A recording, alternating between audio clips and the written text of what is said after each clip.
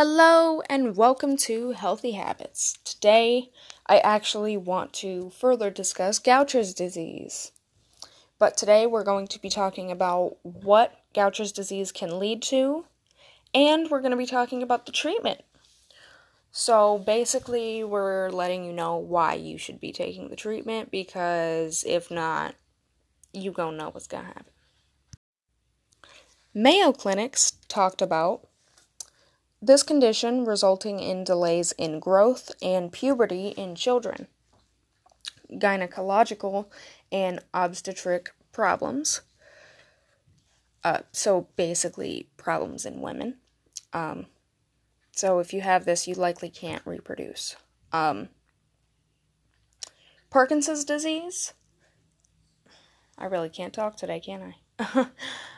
Myeloma, leukemia, and lymphoma. Hopkins medicine claims there is no real cure for this disease. However, some ways that you could relieve symptoms includes enzyme replacement treatment, medicines, regular physical exams, and bone density screening to check your disease.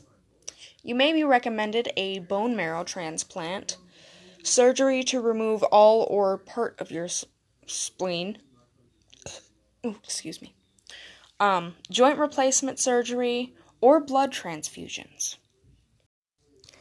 As we can see that many things may be required to relieve symptoms, to live day to day, and could very well lead to major health complications, in addition to the condition itself leading to many complications having to do with skeletal structure and various organ abnormalities, as well as other complications. I want to thank you all for listening. I really hope that this series helps someone, and I want to warn you all now, there's actually a little bit more, as there are different types of Gaucher's disease, and I'm going to be getting a little bit deeper into that.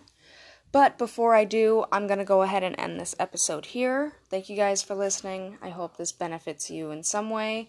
And most importantly, I hope that you guys are staying safe, happy, and healthy. Bye-bye!